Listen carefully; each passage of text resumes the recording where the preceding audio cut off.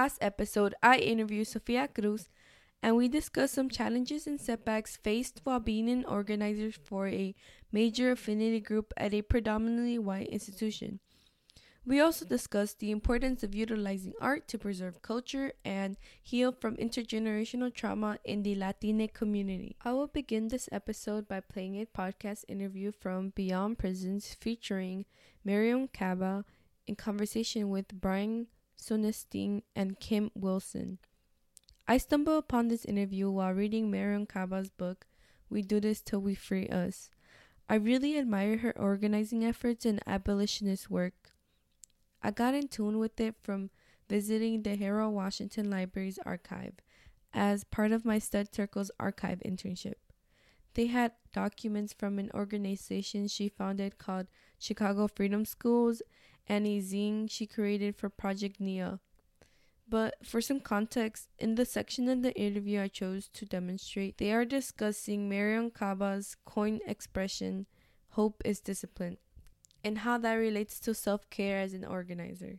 And, self-care is really tricky for me because I don't believe in the self in the way that people determine it here in this capitalist society that we live in. So I don't believe in self-care. I believe in collective care, collectivizing our care, and thinking more about how we can help each other to do how can we collectivize the care of children so that more people can feel like they can actually have their kids but also live in the world and contribute and participate in various different kinds of ways? How do we do that?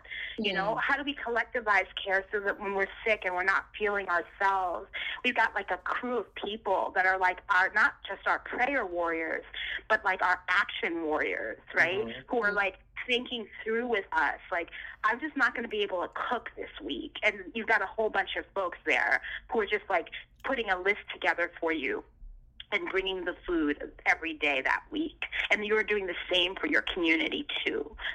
I want that as the focus of how I do things. And that really comes from the fact that I grew up the daughter of returned migrants, African returned migrants. I don't see the world the way that people do here. I just don't. I don't agree with it. I think capitalism has actually is continuously alienating us from each other, but also even from ourselves. And I just don't subscribe.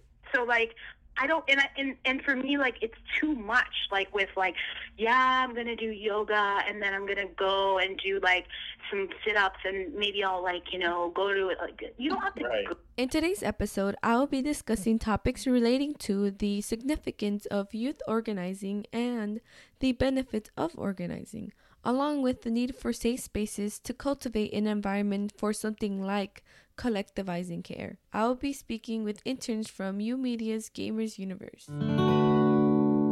So how has the planning process for the convention been going? It's been going pretty good, pretty smooth. So far we had 2 lead-up events.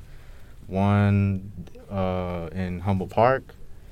Another one which was actually a cosplay kind of thing, which I'm not too sure where it was because I wasn't actually at that lead-up event. But so far, so good.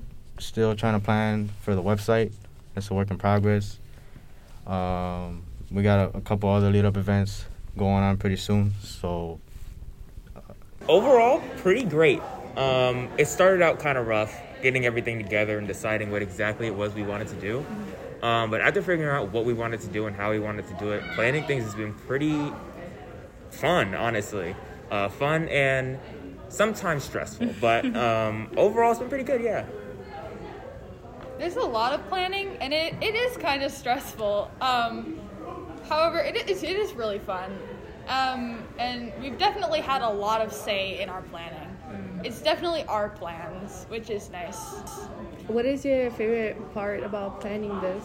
What's been your highlight? Ren just said it, but the amount of freedom we have to actually put this thing together has been awesome. This is really our event. It's not just the event we're watching adults plan. Like, this is something that we are actually making. We're in charge of like everything, like the graphic design, what events we were running, where we're putting things. That's all kind of been like our jurisdiction. The fact that I can be free and talk about video games without having to worry. Yeah. Yeah, and kind of to like follow that up, I know that like all of it is kind of youth led. So like, what does that mean to you guys per se? You go. A lot of times, events don't always cater towards a younger audience, and so it's kind of nice having a fresher view on things, I suppose, because teenagers and kids do think a lot differently from adults. So I feel like it's kind of refreshing to have this new kind of perspective on gaming and event planning. And at the same time, it's teaching us like a lot of skills, like management skills, planning skills, event skills. I have to learn how to pay taxes now. It's really interesting because adults, when they plan like teenager or like child like events, most of the time they just assume what it is we like without actually asking us what it is we like. And if they do ask us what we like, it's typically just like a poll or a Google form or something. And it's not really us, if that makes sense. And because it's like youth-led, everything we're doing and making is coming straight from a youth perspective. So it's really going to give the authentic like youth experience. Well, it doesn't really mean too much. It just feels like I'm at home because there's other teens around me I'm working with, and we've got like 2 or 3 mentors helping us out to kind of just plan this event ourselves. It's really flexible because everybody's doing their own thing at home. We can do our own thing at home, even here at the library. What is the most stressful thing about planning all these like tournaments and like leading up to the convention? Trying to balance school and just the planning it when we're at home. Good. We have to figure out everything we need for our social media and marketing. Obviously, this event has been going on in the background for a little while, so we actually have to push it out to people. That's what they're working on now, is writing those emails and getting those emails out to get the people to do the panels and all that other stuff is really important. And I would say probably the most important part of setting. We're currently figuring out how to market things like our lead-up events and our convention itself, and we're doing cold calls for dealers and panelists and possible artists. And at the same time, we have to put up websites, we have to put up social medias. We have like all this stuff. It won't really be seen to people who are just attending the convention, but there's a lot more things that go into events like this than you would have thought. Yeah, that's very interesting because like you're using something that is known to be kind of like a thing, like knowing like, oh, you're lazy, you play video games all day. Yeah, and there's like a stereotype behind like video gaming or like gamers and how like it's kind of more casual versus like making it an event, which is cool. Yeah, and you get paid for this too, right? That's like, true. You're getting paid. That's true. And yeah, you're getting paid to do something that you essentially love and do for fun. So how does that feel? Feels good. Feels a lot better than having to worry about school. Right. And I think even like having an event versus just like, because like playing video games here at UMeet is like really fun. But I think like holding a bigger event is really cool because you can also like attract more teens. Why are video games important? It just makes everybody's lives a little bit better. You know what I mean? I guess it depends on the game because there's always some games out there that kind of make you mad a little bit, like Call of Duty or Dark Souls and all those other games. But really, it's just another way of just bringing people together. In this interview with the interns from Gamers Universe, we discuss how organizing youth-led events like gaming conventions can create safe spaces for teens to come together and participate in a beloved hobby, as simple as playing video games.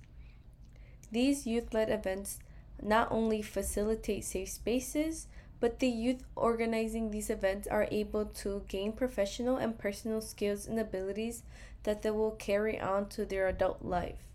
Opportunities such as the Gamers Universe allows these teens to get paid to achieve something that is relevant to their lives and makes them feel heard by their adult advisors. This is the end of my youth organizing podcast series. I hope you all get inspired to initiate your own organizing efforts. Please share my podcast to anyone that you think might benefit from it. If you have any questions or want to talk to me further about anything I mentioned during this podcast series, please reach out to me on Instagram at yamali_420. Thank you all for listening to the end.